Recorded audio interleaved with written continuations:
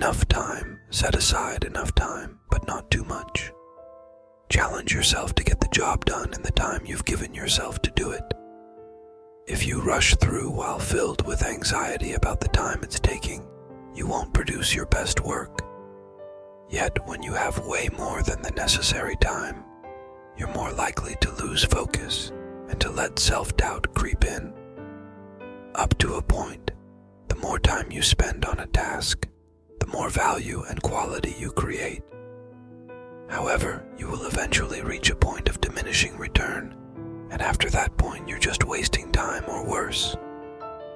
Decide on a reasonable amount of time and allow yourself that amount.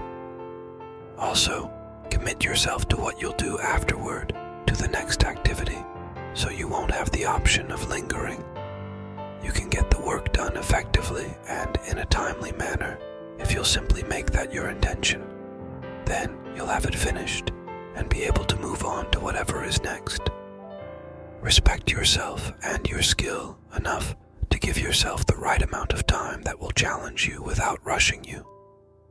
Then rise to the challenge and use that time to get your good work done.